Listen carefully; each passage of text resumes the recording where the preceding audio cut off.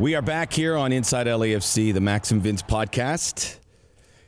We are coming off the LAFC defeat at Atlanta United on Sunday. We have a lot to talk about. We have a very special guest today. This is going to be a very good pod.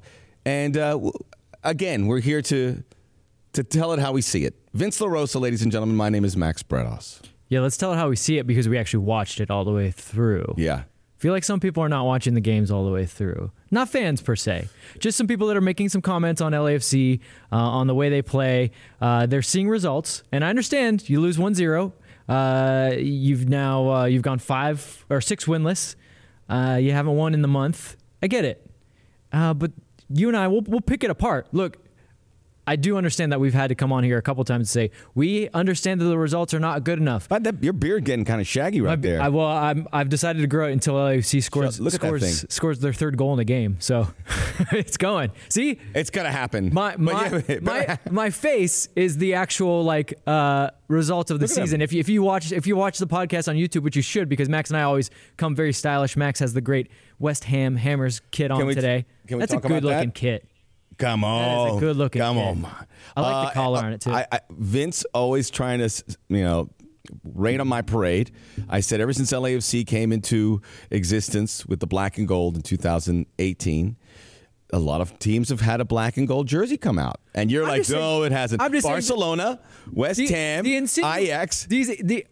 Factually, you're true, but the insinuation is that they were like, ooh, look at that LAFC kit. Let's do that. I think there's a guy in Amsterdam going, hey, do you see... I'm trying to do gold member. Yeah. You see LAFC jerseys. I like it. Maybe get the Ajax colors. Yeah, but you know. That's a pretty good Dutch accent. That is pretty good. But they're so blunt, they would be like, you see the LAFC jersey, I like 50% of it, not the other. What is that, Zenit St. Petersburg over there? Are they going to do it to you? A little bit Dutch-Russian. Dutch-Russian. I do a Jose Mourinho. It all kind of fleshes out. So I got that because I don't wear a lot of jerseys, but, I like this one. Because it gets you in the velvet ropes. A little bit tight. It's a large. I go with a large. Yeah. I'm kind of like I'm a size between large and extra large. You get the player issue one, huh? Yeah. Yeah. Maybe not a good idea. Not really. Yeah, exactly. These are built for athletes. Obviously, I'm not in that category. So we came in pretty hot for the pod, but I did want to talk a little fashion. We just want to say that. Should we ease into it? Yeah. No, I mean, we just did. I guess. I was going to ask you about your weekend, or did you watch? I mean, you had a fantastic weekend. Great week. I had a great pontoon? weekend. Mammoth. The pontoon is a remarkable vehicle. If you ever get to rent one, just get a bunch of people on there and enjoy the day and drop an anchor. That's it's like a Corona commercial. Is that a euphemism? Drop an anchor. No, it's not. No, it is not. So pontoon's just fun to say. Pontoon is. It's so easy to manage. Like I said, you don't have to be Magellan to navigate this thing. Yeah. You could get it and be like, hey, nice riding. I go, yeah. Harbor master grabs you in. Pulls you in, you step out, you get your cooler with your sundries. It's not too wobbly, a little, keeps you from getting a little seasick out there. Did you watch a lot of football? There was a lot going on. All the leagues started, except for Serie A. You got to wait. I like that. There's like, wait a minute, it's too much. It was too much stuff going on. Serie A was like, what's the hurry? Yes, but you had ABC, ESPN with La Liga. I saw Dan Thomas, Alejandro Moreno, who I have 2 really good friends on that coverage. It was great. NBC, they come out, man. They bring it out with the Premier League. Full crowds everywhere. I was like, what's going on? It was a shock to my system. Not that I don't think he's good, but I saw Pablo Zabaletas on the ESPN thing. And Still work in progress? But my first take was this. They thought Messi was going to still be in. Like, how many Argentines are on these broadcasts? And Mario Kempes? I mean, great, but... there's no Messi anymore. Yeah, Argentines are a certain way about their coverage. I like it. 2 of the greatest players, maybe the 2 greatest players. They hedge their bets towards a certain star that's from a certain. Oh, yeah, I see what you mean. I'm sorry. No, he's not there. Pablo Zabaleta would have looked good in this black and gold Hammers jersey, former West Ham Hammer at one point. They'll have to move a lot. And the show El Chiringuito de Jugones? It's in Spain with Jose Pedrerol. They came on, and I couldn't stop laughing because their headline was after Barcelona won their game against Alaves, was it? No, I'm sorry. No, Real Sociedad. Real Sociedad. He came on, he goes, Barcelona, better without Messi, ? With a little bomb. And I was like, yes, 1 game in. Prisoner of the moment. Well, Braithwaite, I mean, who needs Messi when you got Braithwaite? A friend of mine sent me a photo of Braithwaite looking in the mirror, and the reflection in the mirror was Ronaldo Fenomeno with a Barcelona jersey. I was like, did I just go in a cloud cuckoo land or whatever? Well, okay. By the way, I think Barcelona might be better this year than last year. They might end up. Yeah. They might. A bit of continuity with the coach, whether you agree with Ronald Koeman or not. You're kind of moving some pieces, and you're not dictating the game around Messi, which is never a bad strategy.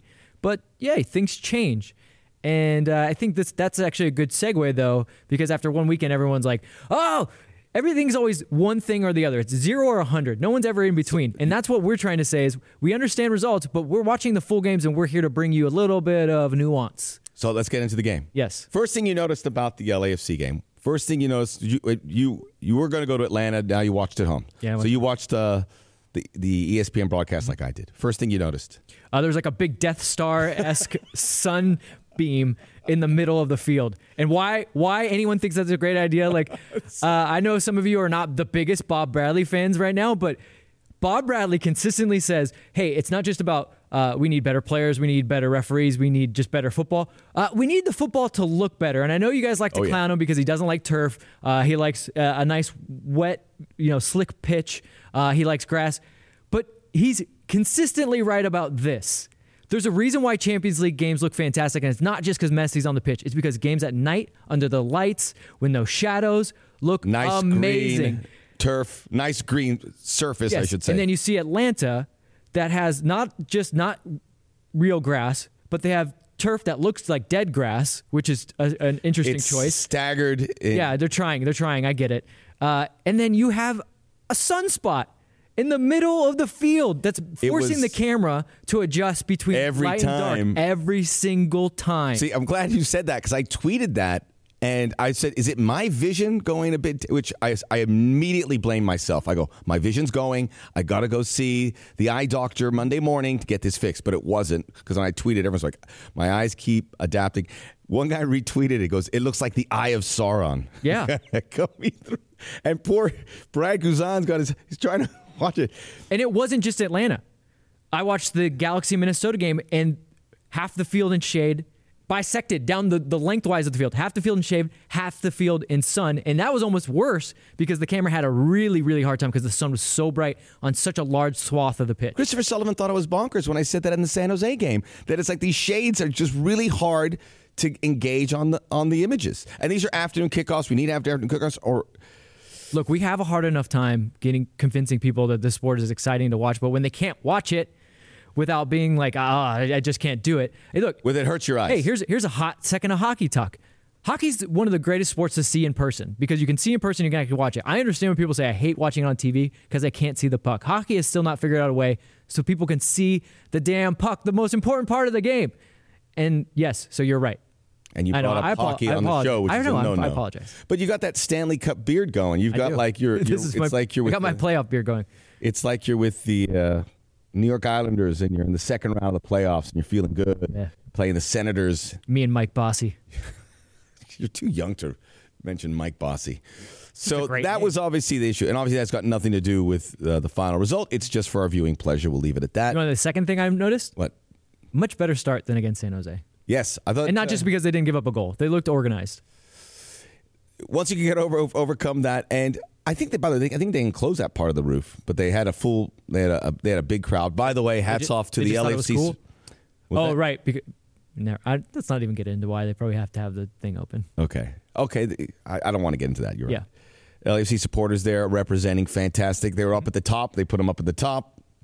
But we heard you, and we know this was a road trip that was circled. You guys were going to make it up there and reconsidered for obvious reasons, which is good, and we'll get into all of that. But as the game started, we know LAFC, these are two teams that are held in such high regard.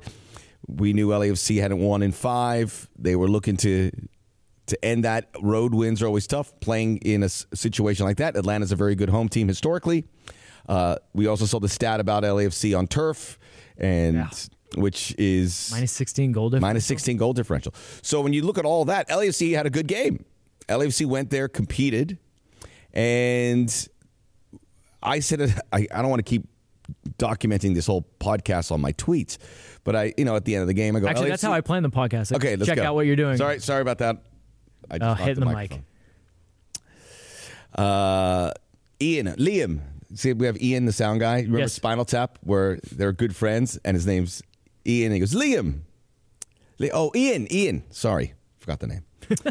I remembered your name, Ian. But it was a good performance for LAFC when you come out there.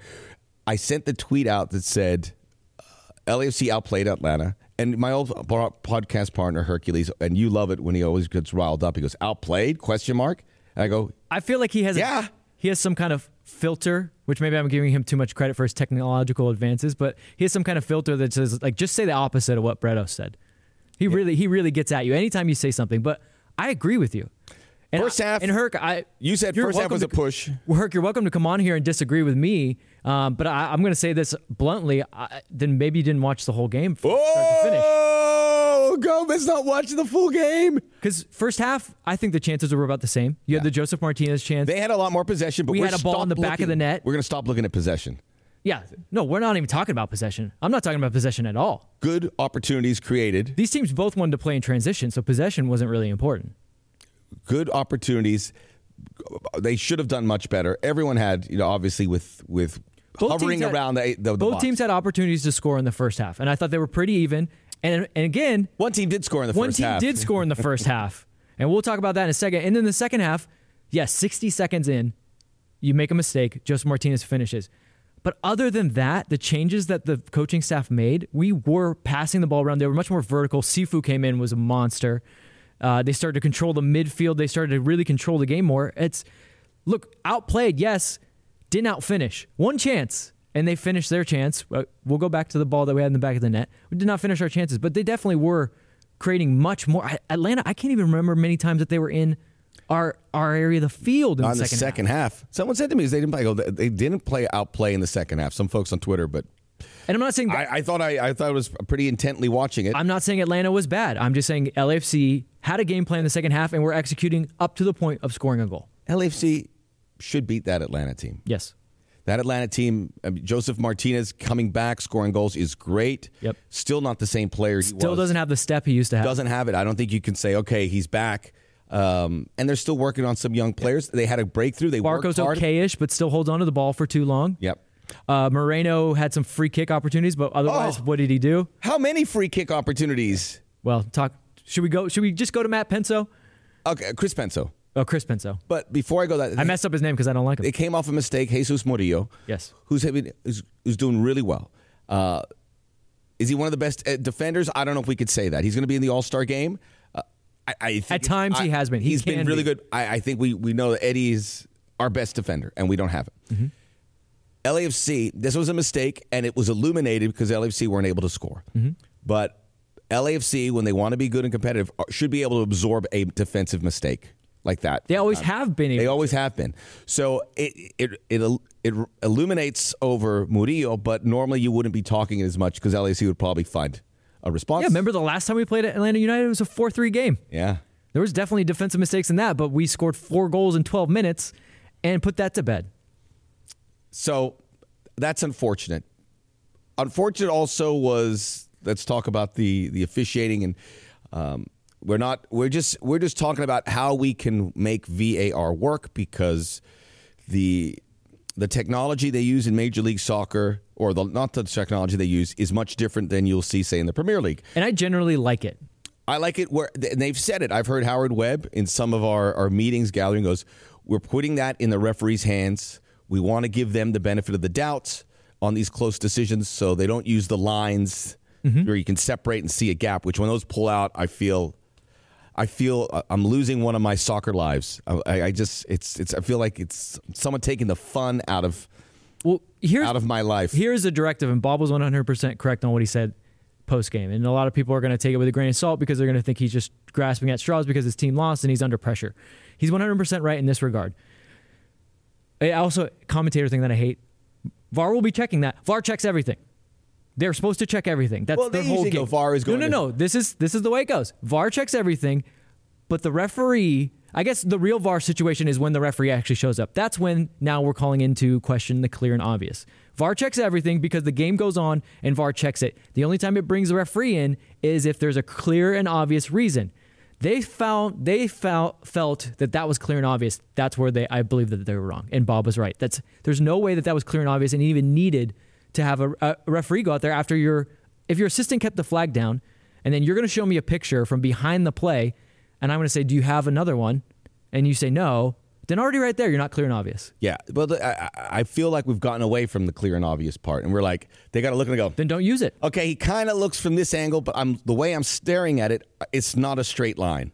And if they're looking at the same ones, if they're looking at something that we're not, we've got to be looking at what you're seeing. There's got to be 100% transparency. Max, has it changed? We used to be told that the only views that VAR had were the same views as the broadcast camera. Yes, they haven't. No, they haven't. So that's why okay, so I say that. Then there can't be some kind of hidden one. There isn't view. one, so okay. We're seeing the right. So it does not exist. Right. Correct. Now, there was also, and I got to give Blake from LAFC Central credit, they had another still shot of the review in the Seattle-Portland game, which was eerily similar, and it wasn't offside.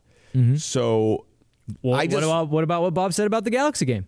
Everything, and Bob also said this. Everything that the league has said about it is what I said about what I heard from Howard Webb, which is really refreshing. And we're like, all right, I can't take that away. It's too close. It looks like it, but it's not clear and obvious. And you've got to remind yourself. Yeah. Chris Penzo looked at it for walked over there and goes, okay, got it, offside. What? First of all, you messed up when you didn't give a yellow card on the foul. How did we have not a single yellow card until the 85th minute, and it was for dissent? He was just. Brian Rodriguez got through. He was heading to the 18. Mm-hmm. Shirt was tugged. Another yard away, it'd have been a penalty. Yeah, and that's not a yellow. That's almost a dog so if that shirt is not pulled. It's not quite there, but it's sort of in the vicinity. No, it's a stone cold yellow. That's a simple one. I'm not arguing for there should have been a bunch of yellows in that game. There actually weren't that many other opportunities for there to be yellows, but it drives me nuts when that happens.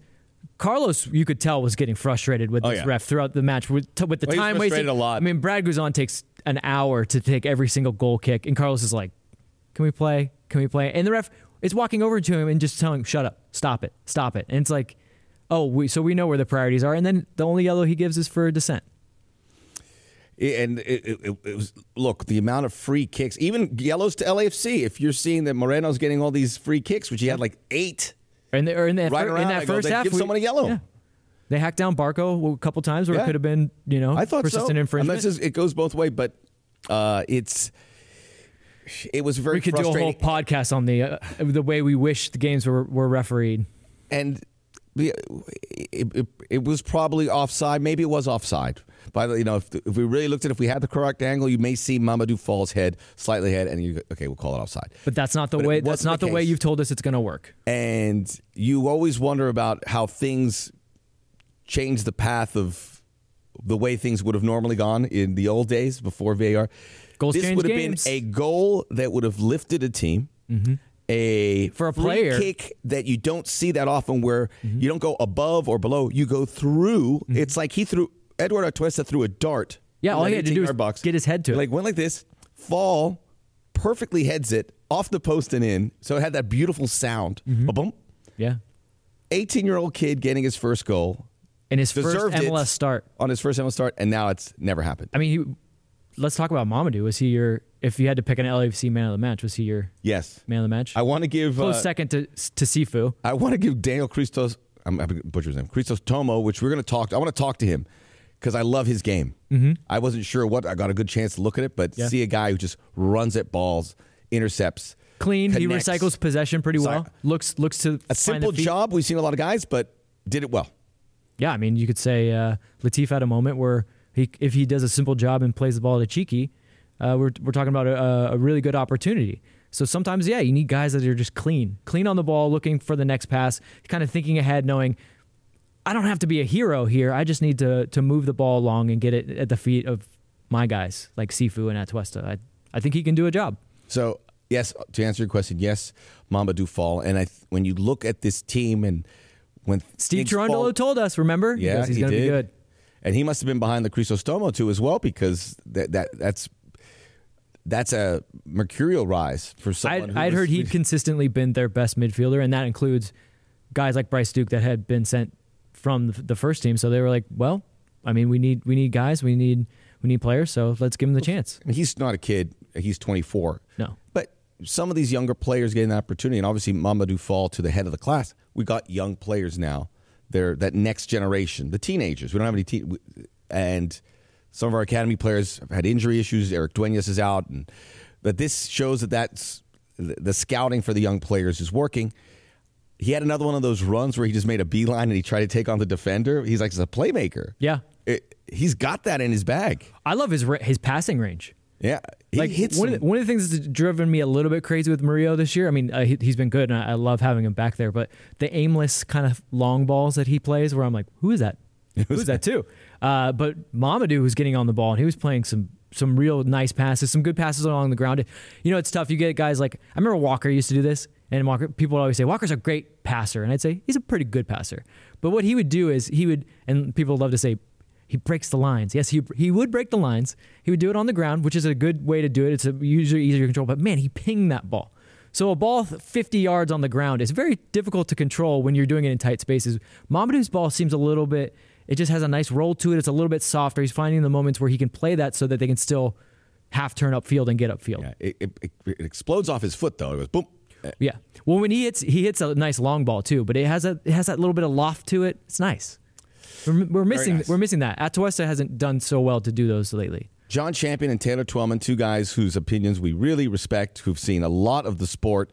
Taylor in Major League Soccer, they were on the call. John Champion's seen everything, and he said it the eye test. The results haven't been there, but they pass the eye test every time. And again, the results have to get there. And they have a game Saturday against Vancouver. Then there's the All-Star break, and to take a bad run, this Vancouver game is massive. And then it's Galaxy. And then it's Galaxy. You need, because you're going to have that break. It's not really a break. You still have a game. But it's not a break at all. Actually, not a break at all. The rest of the team will still be training through that entire Not a break at all. So you'd like something like that, kind of just to get you, let's just say, forget the break, just going to the Galaxy. We haven't said the one thing it's the biggest thing that is plaguing this team. And the reason why we haven't said it because there's not necessarily an easy fix for it. It's confidence. They lack confidence, and it's not just in their finishing; it's in their pressing. You know, when you're playing in a team that everything's kind of hitting, there's almost this feeling like it's a wave behind you, especially when you're pressing. Like you get this vibe, like when you see your teammate run to the first guy, and then you see where the next pass is going. It's like you're connecting the dots ahead of time, and you know that the guy behind you is going to get to the next guy, and it just seems to work out. And the next thing you know, the ball's in the back of the net, and you can tell they don't feel that right now. Yeah. I can't explain it, really. It's just a feeling. It's a vibe you get where all of a sudden you see your teammate doing the right thing and you're like, oh, if I just make this next step, we're going to go. And then you get rewarded, and it's a self-rewarding thing where it just keeps tumbling. Right now, they're not getting rewarded for anything. They're doubting themselves, and that's plaguing a lot of their game. Diego Rossi is certainly at the top of that list because he's making his way in there. There was an amazing touch, but then doesn't finish. Amazing touch, but the one where he's in behind the defense and he's right at the edge of the 18. This is in the second half. Doesn't carry it through. And Taylor Twellman said it even too. He's like a very good goal scorer in this league. Just take another couple touches and go right in there. And then he shot it from 18 yards. He had Carlos there. The wrong choice because you're pressing. Because you need a goal so badly because they've been so hard to come by. Look, Seattle scored 6 last night. They just scoring for fun. LAFC is capable of that, where it just it all comes. Yeah. But the confidence has to click in. And right now, instead of having 5 or 6 guys with confidence, very few it's not very high. The effort's there. They work hard. But that confidence is going to be tested if the results don't come. Absolutely. I will leave with this, and maybe this isn't, I think it's a good note. Maybe not the highest note, but I was just doing some digging. This is the first time, the 6-game unbeaten streak is the first time in LAFC history. Another thing I found out, first time they've ever lost 3 matches in a row. So in almost 4 years, they've never lost 3 matches in a row. It's kind of a feat. Then I dug a little deeper, including this. It's only the 6th time that they had lost 2 matches on a bounce. Usually this team, if they lose a match, is able to right the ship pretty quickly. So to Bob's point, it is their darkest moment.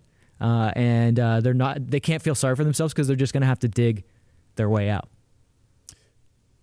With the old guard, if they get the confidence and these kids coming in, pushing them, the chance for that eureka moment is there, and they've fallen. They've fallen off the back wheel of those top teams and now out of the playoff spots. You got to engineer some confidence. Like somebody's got to walk in that locker room and just be like, guys, we're scoring 6 goals today. Even if it's not really going to happen, like there's going to have to be a few guys that have to really believe it and just grind. Even if you say we're going to score 6, but you grind out a 1-0 victory, I feel like that would be huge for these guys' confidence.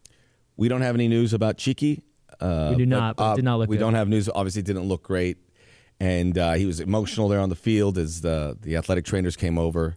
Sean and everyone. We'll have to wait and see. We'll probably have some more details, but whatever happens, he has been really good since he's come back from international duty. He has. He's confident. I always told you about the crosses. The crosses are they're going now. Getting in. Yeah, he's finding ways to get crossing in. His dribbling's been better coming inside to outside. Yeah, he was my player to watch for this game because I thought in a disappointing game against San Jose, he was a good player that was doing some nice things. And if LAFC or Major League Soccer wants to recruit in Ecuador, what Sifu and Cheeky have done has only bolstered that relationship because they've, I think, exceeded what you could realistic expectations you could have put on them. Yeah, I mean, there's some good players coming out of Ecuador, man.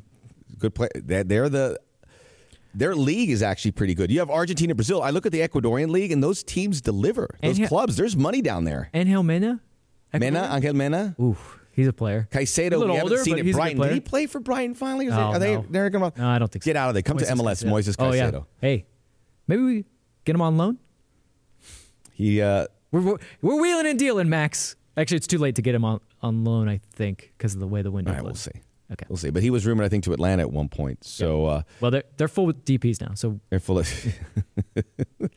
We can't have an empty DP. So the business of LAFC will go on too, and we'll talk about that a little bit. Yes, we will. We'll take a little one break. Of our world famous pauses here, and we'll be back with more Inside LAFC, the Max and Vince podcast. Pick your heads up. It's not the end of the world. We'll be all right.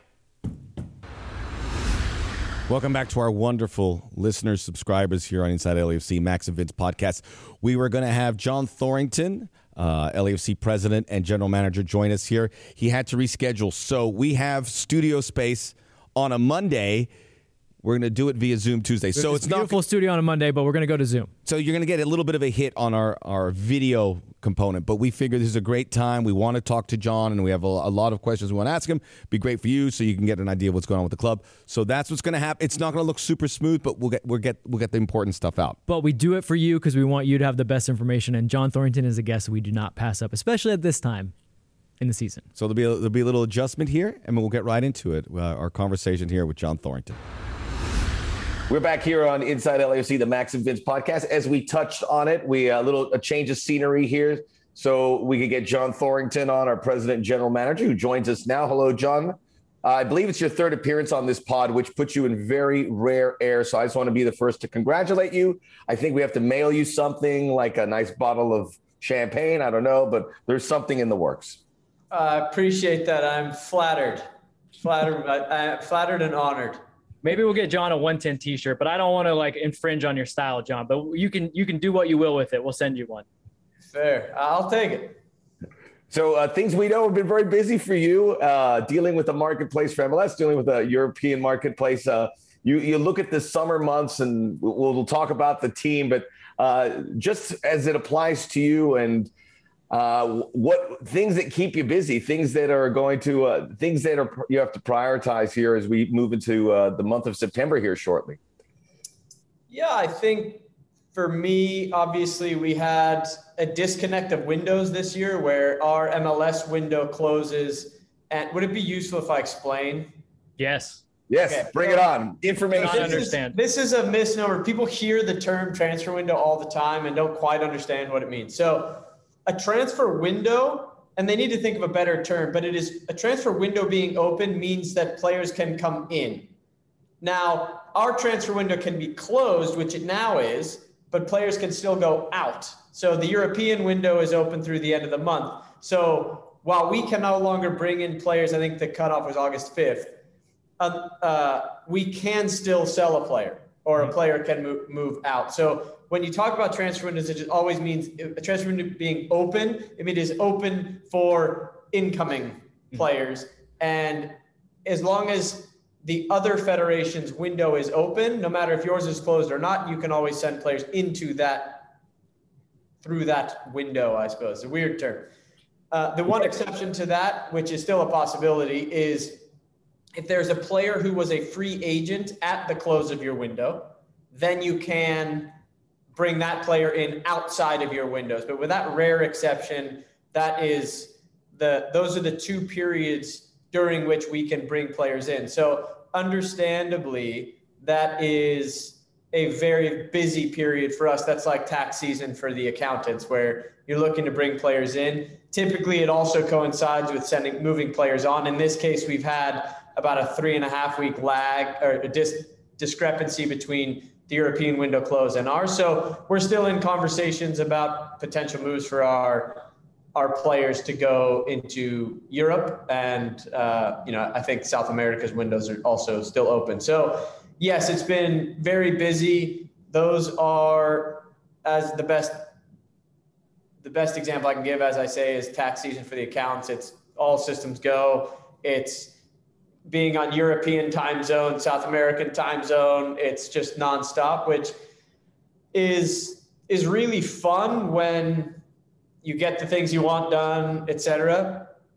What's been really frustrating is the continued stagnation of the market, which we're seeing. I think one thing that's a really promising sign, and I think something we will be participants in the near future, is the value that you're seeing of the young American player in MLS. I think clubs have really highlighted the value you can get there in that range of spend that you're seeing of these young players that have gone abroad. And that's a great story for the league. And as I say, as our academy ages out, I think we will be participants in that level of the market. What you're seeing continue to stagnate is that next level up, which we have a number of guys that have had and continue to draw interest from these clubs in Europe. So it's still a really interesting market.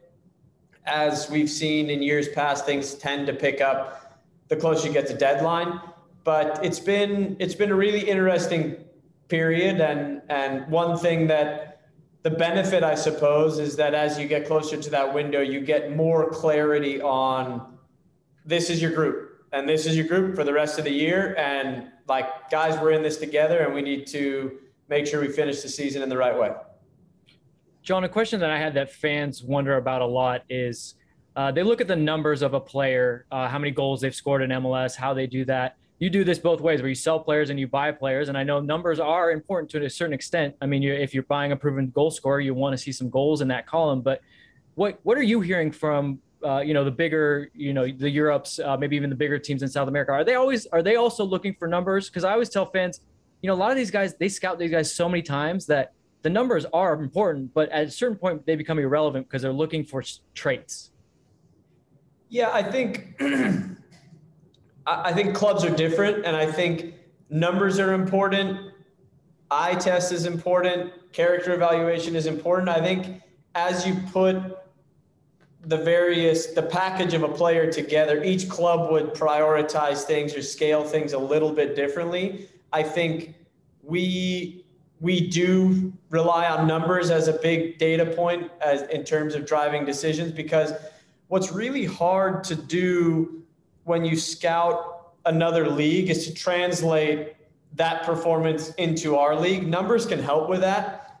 One thing that is still deficient on a global scale is physical data for various reasons. Our league is reluctant to share because some of that's seen as medical information, things like that is not as clear and as easily to capture and aggregate as scoring or expected goals or those types of statistics. So I think each club weighs things a little bit differently. We certainly have data from the leagues of interest to us that we analyze and use as we evaluate players.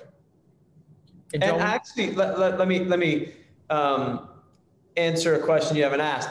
The other thing we do with our data is we do that for other teams in Europe as well. So we will take the data of our players here and say, well, who does this match with overseas? And as one big part of our model, a financial model, football model, is the sale of these guys. And we've done a really good job internally in terms of, I should say really good job. We have been able to be an active participant in the internal transfer market in MLS. But when we're talking about the Diegos and Edwards and moving them on into Europe, we've taken under the leadership of our data analyst, Max, a more proactive look at where would these guys fit in terms of their game model. So it's like we're trying to do that work for these other clubs to present them with players, not just saying this guy's the leading goal scorer in the league last year, but this is how he actually fits into how you play. Mm-hmm. That's really interesting, but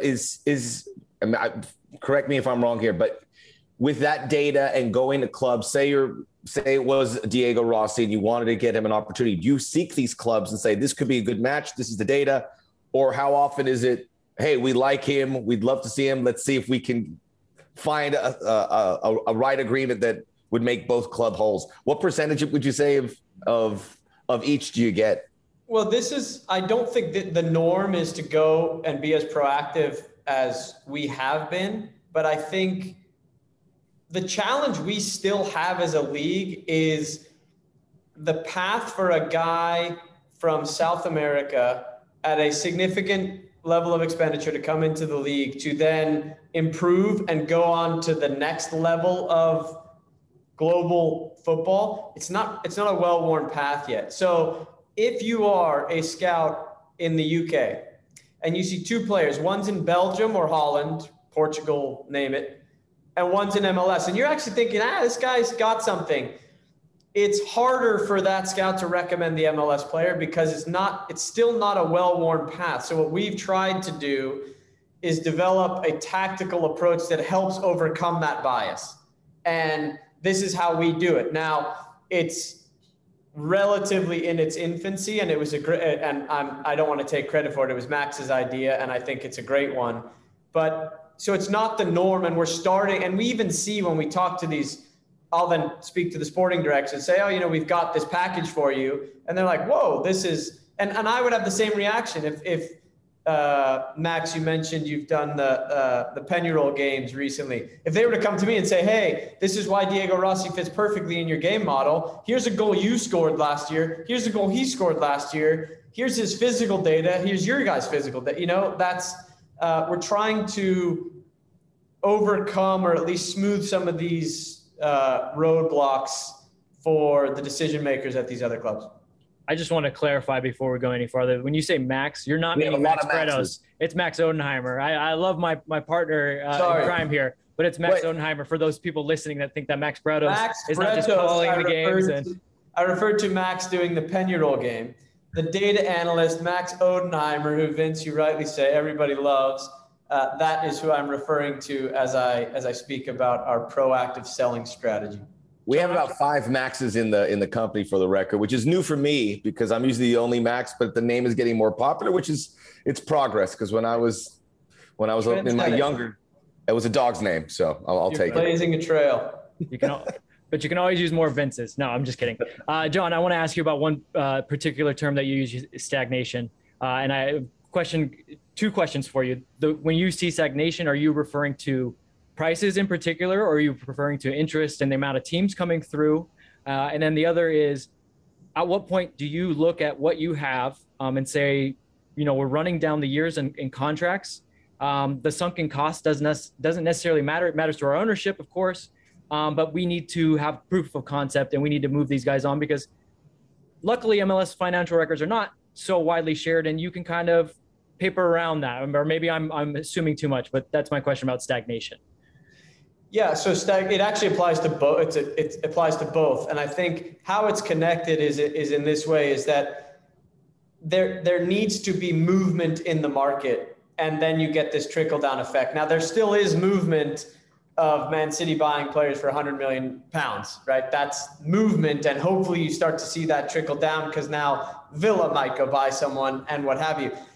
The analogy I've used is like a game of musical chairs and there's no music playing. So you need the music playing, you need movement to happen for these clubs who say, we love your guy, but we got to sell this guy first. And for them to sell that guy first, that club needs to move their guy to buy their, and so on and so forth. So that's part of the stagnation. And then the other one is the economics of it, which valuations of players, just the liquidity in the market is not what it was 18 months ago. So, and you've seen that reflected, which aside from the top clubs, teams are not in a financial position to spend as they once were. So we have to adapt to that. And that means being open to a loan for Brian Rodriguez when we weren't otherwise ever going to look at something like that. It might mean a recalibration of valuation. Players are not commodities. So the value of a player is what someone's willing to pay for. It's not a set price on an index to say, if you've done this and you scored that, yeah, you get roundabout what it should cost, but only if someone's willing to pay it. And so those are the dynamics I am seeing at play still in this market, which if you'd have asked me in January, I was hoping that we would start to see more confidence. And look, watching games in Europe this weekend, full crowds, that's uplifting and what have you. And if we continue, I think there will be more optimism that more revenue is coming into the game, which enables this spend on players, which that's where fans' money goes. That's where TV money goes. It goes to buying players, paying their salaries. So the more of that we get back through fans, partnerships, et cetera, then I do believe we will start to see a move towards market recovery. Just to reinforce that point, and I was watching a lot of games this weekend, and the Premier League team that I follow, West Ham, came out, and their starting 11 was the exact same starting 11 they had at the end of the season. There was no activity. Even clubs like Barcelona and Real Madrid, we know that they obviously have some financial issues and they parted ways with some big names, but they don't really bring guys in. It's like it was a new phenomenon when you see the status quo without this big rollout of new players for certain clubs, from the top clubs to the middle tier clubs. They still have some time in their market. Do you foresee whether it applies to LFC or not? Do you see a flurry from those European teams, or it seem like they might be they're okay to kind of see how it plays out? I hope so. You know, I hope that we start to see that, because that's a lot of clubs are dependent upon this. I wouldn't say it's easy to predict at this stage, because there is no roadmap for what we're going through. COVID's the black swan. There is no predicting it. There is no, remember when this happened and then we're going to get to normalcy here. I mean, you guys know this. We're in the States. Like a few months ago, everybody's like, this summer we're rolling back. And then all of a sudden it's a little bit more hesitant again. So I've given up trying to predict. We have to make decisions as best we can with the information we have to hand, but things have been changing almost daily. John, one thing you touched on in breaking down transfers for everyone, which I appreciate, because I think a lot of people do mistake it, because transfers, again, like you said, it's specifically a player under contract. You're buying out their contract in order to give them basically a new one. Yep. But where I want to go is, and I asked Max how I should phrase this. So you have like a Scrooge McDuck pile of allocation cash, or a stash. I don't know how we want to say it, but you do. I've got a big kitty back here in my drawer. Max wanted to know where you keep it. Is it like Bitcoin and you just can have it on your phone? Like, that's not my question. My question is, it's in an Excel spreadsheet is where it is. It is. I bet you that's exactly where it is. Hey, it's not. Game's not played on a spreadsheet though, right? No. I had to do it. But what I want to ask is, like that the quote I heard once where someone's like, how good's this team? And they say, well, on paper, so-and-so. And this old curmudgeon-y English guy goes, you don't play on paper. You don't play on paper. Not yet. Papa Football Club. But you have done well within the league, and you do have the flexibility until, I believe, September 15th to still bring in players that are out of contract. You have, every time we've had you on here, said like moves are always done with a short term, a medium term, and a long term.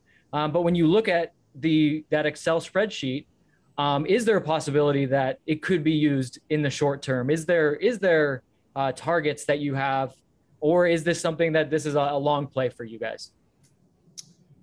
I do think it's possible we make an acquisition. I mean, that small group of players that were out of contract as of August 5th, there are some of interest that we are still looking at, which we could bring in. This is, I don't want to turn this, like everything else in our lives, into a COVID conversation. If you're talking about a foreigner, you're dealing with timing of quarantining and what have you all over again. But yes, I do think there is possibility that we utilize some of those funds. I mean, we already have. Arango was a significant acquisition. And so, yes, it is possible that we utilize this short window to help strengthen the group as we make hopefully a push towards the rest of the season. But certainly it positions us incredibly well, both with international slots, with money, in order to spend and improve the group as we look forward. As you said, we don't play on spreadsheets, so there's no use in having these resources unless we utilize them to good effect, which is obviously our intent. Well, correct me if I'm wrong, but you guys had managed your allocation cash in a way that the Cristian Arango deal could have been done before the trade of Mark Anthony Kaye and the trade of Corey Baird. So you do still have what we would call a hefty surplus. Yes, and I think we will utilize that as best we can to improve this group. Right. And to clarify for people listening, John can also use that to give guys better deals on their there's a lot of ways you can use that cash, not just bringing in players. So I don't want people to think you can only do it for that. Yeah, at risk of oversimplifying, because it's not quite exact, general allocation money is basically money you can use, whether that's on your current guys, bringing in new guys, and you can trade it. So like the dollars that are in our salary cap, I can't trade. Allocation is money I can use towards my salary cap. I can use towards player expenditures, but I can also trade it. It's sometimes when the trades happen, and I think the fan base this player goes here, we're getting allocation money. How does that relate? And I find it fascinating because it does go back to players, as you said. And I think we're breaking down the layers a bit of allocation money, which was this big mystery apparatus.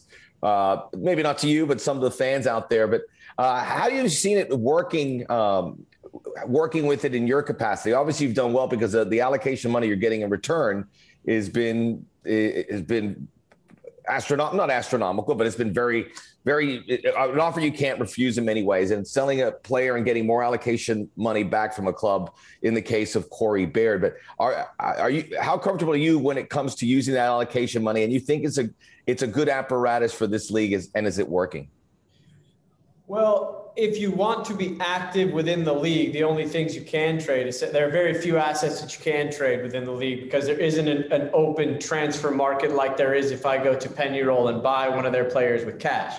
So it is the mechanism we have in order to engage with other teams and improve our team from players within the league. I still think, and it's something we're looking at in terms of finding the right balance. I think MLS experience is really important. I think to have a group of guys that know what this league is unique. It's unlike, and that's when we talked about earlier scouting, how you translate what are these Colombian league games? What would that look like here? And I do think that's why I do think we need to utilize it and find those right guys that have MLS experience. We've had a number of them over the years that have proven really helpful. And now look, some of our foreigners that are now getting more MLS experience can certainly be helpful to that end. But no, I think it is the tool we have at our disposal to make these transactions with teams throughout the league. So we have to use it to the best of our ability.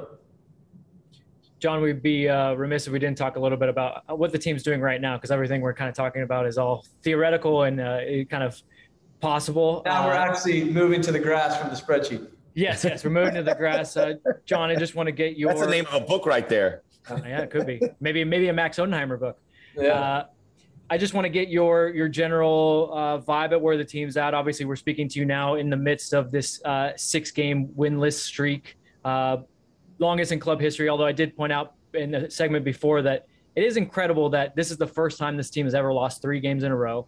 And including this, only the 6th time that they've had a streak where it's been consecutive losses. Like, this team doesn't normally lose games in bunches. So where are you at? What are you seeing? What's your feelings on what's going on the pitch? Yeah, it's interesting. So the things you just said, right, is like you want to take some solace from that and be like, oh, but in the past, this didn't, this is almost like a pat on the back. This hasn't happened before, but that's not, it feels like a gut punch. It doesn't feel like a pat on the back. This is undeniably a rut that we have never been in, that players who have been at this club have never been through. And it's a challenge now to say, well, here we are. And that's where I think also that some of the talk of transfers, of potential movement and whatever, that it may help this group to have the clarity of being like, these are your comrades. We're in the trenches now, guys. And things don't come easy when you're in ruts like this. And it's as simple as saying there have been large parts of our history as a club, relatively short history as a club. And that's not to say we haven't had our frustrations, but where it felt like we were rolling down a hill and things felt like easier. And not to say we took for granted the success that has come our way. A lot of work went into that, but this is new and it feels at times like you're pushing up a hill. But that's what we have to do. Being where we are right now, nobody's happy with. Nobody thinks it's an acceptable position. And it's on all of us to lose sleep until we get it right and work towards what are the things we need to do with our players, for our staff, to get back to where this club deserves to be. Now, this is to the good. It's, yes, that's great that we haven't been here before. And I can point to probably every other club in MLS who's been through this.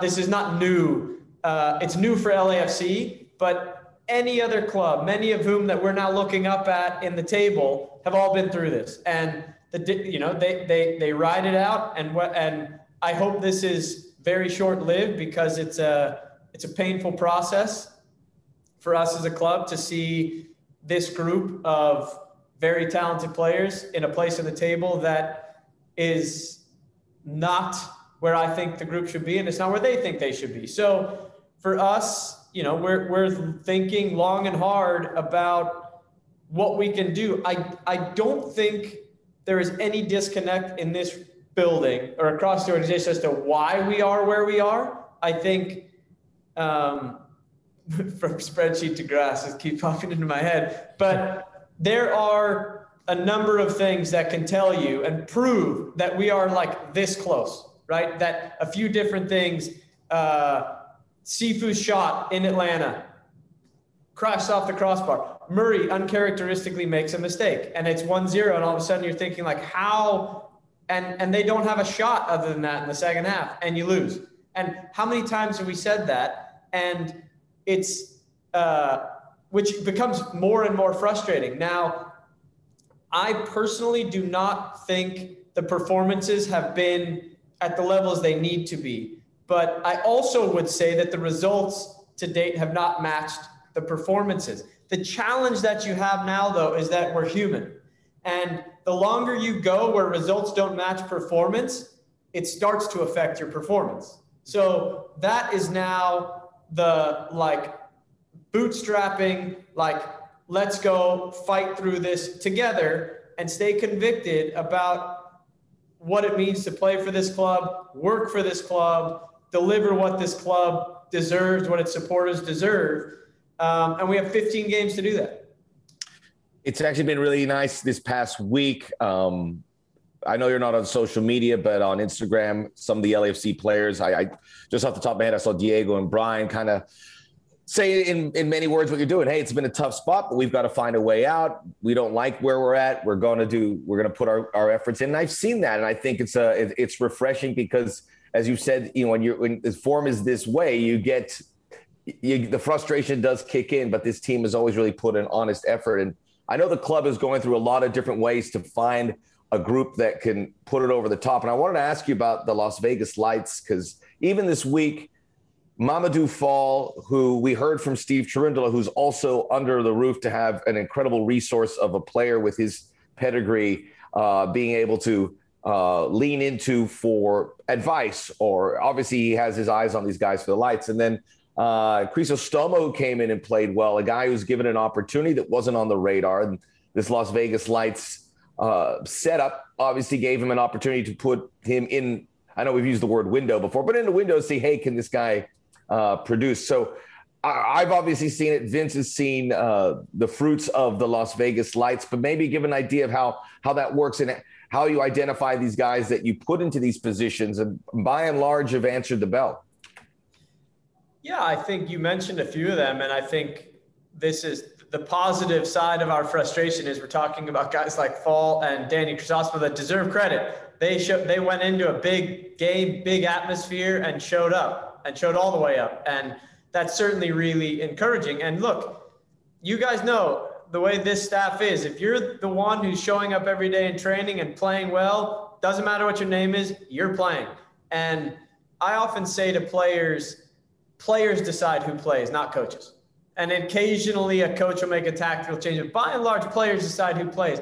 So to have the Vegas group getting regular games and opportunities to show that more regularly, because it's difficult just within the MLS league season to get as many guys these games. But you've seen the benefit of Fall. You've seen that benefit more recently of Crisostomo, who we signed to a deal because we thought, this guy may help us, and I think he will in this 15-game stretch. And I think with limited ability to refresh the group because we haven't sold players and moved players on that I think otherwise would have happened aside from factors outside of our control, that's one way in which we can improve as a group. We'll start to see the benefit even more as our academy players graduate into Vegas. They're getting this incredible experience now with Steve and playing in real games to then graduate to LAFC. So for us, it's been great. We've seen Danny Musovski scores a goal against Kansas City. He's probably not as sharp where he's not playing for Vegas. Bryce Duke has shown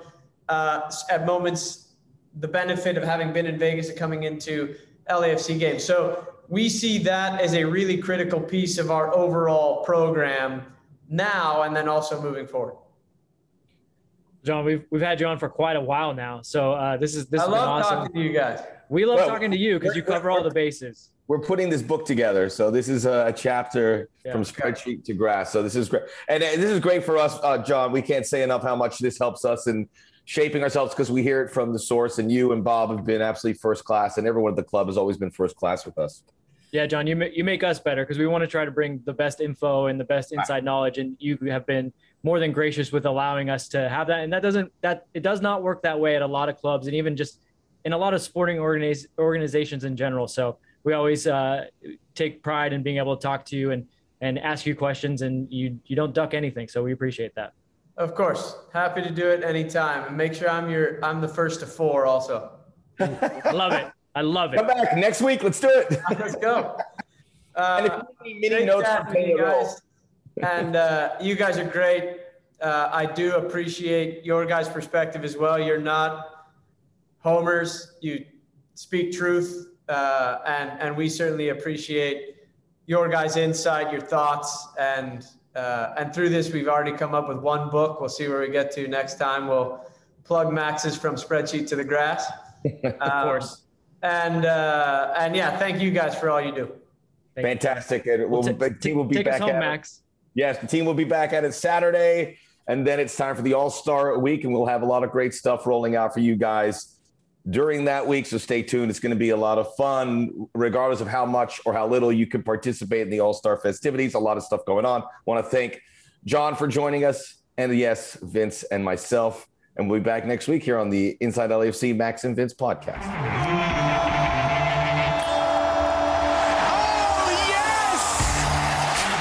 On the door, and they finally kicked it through.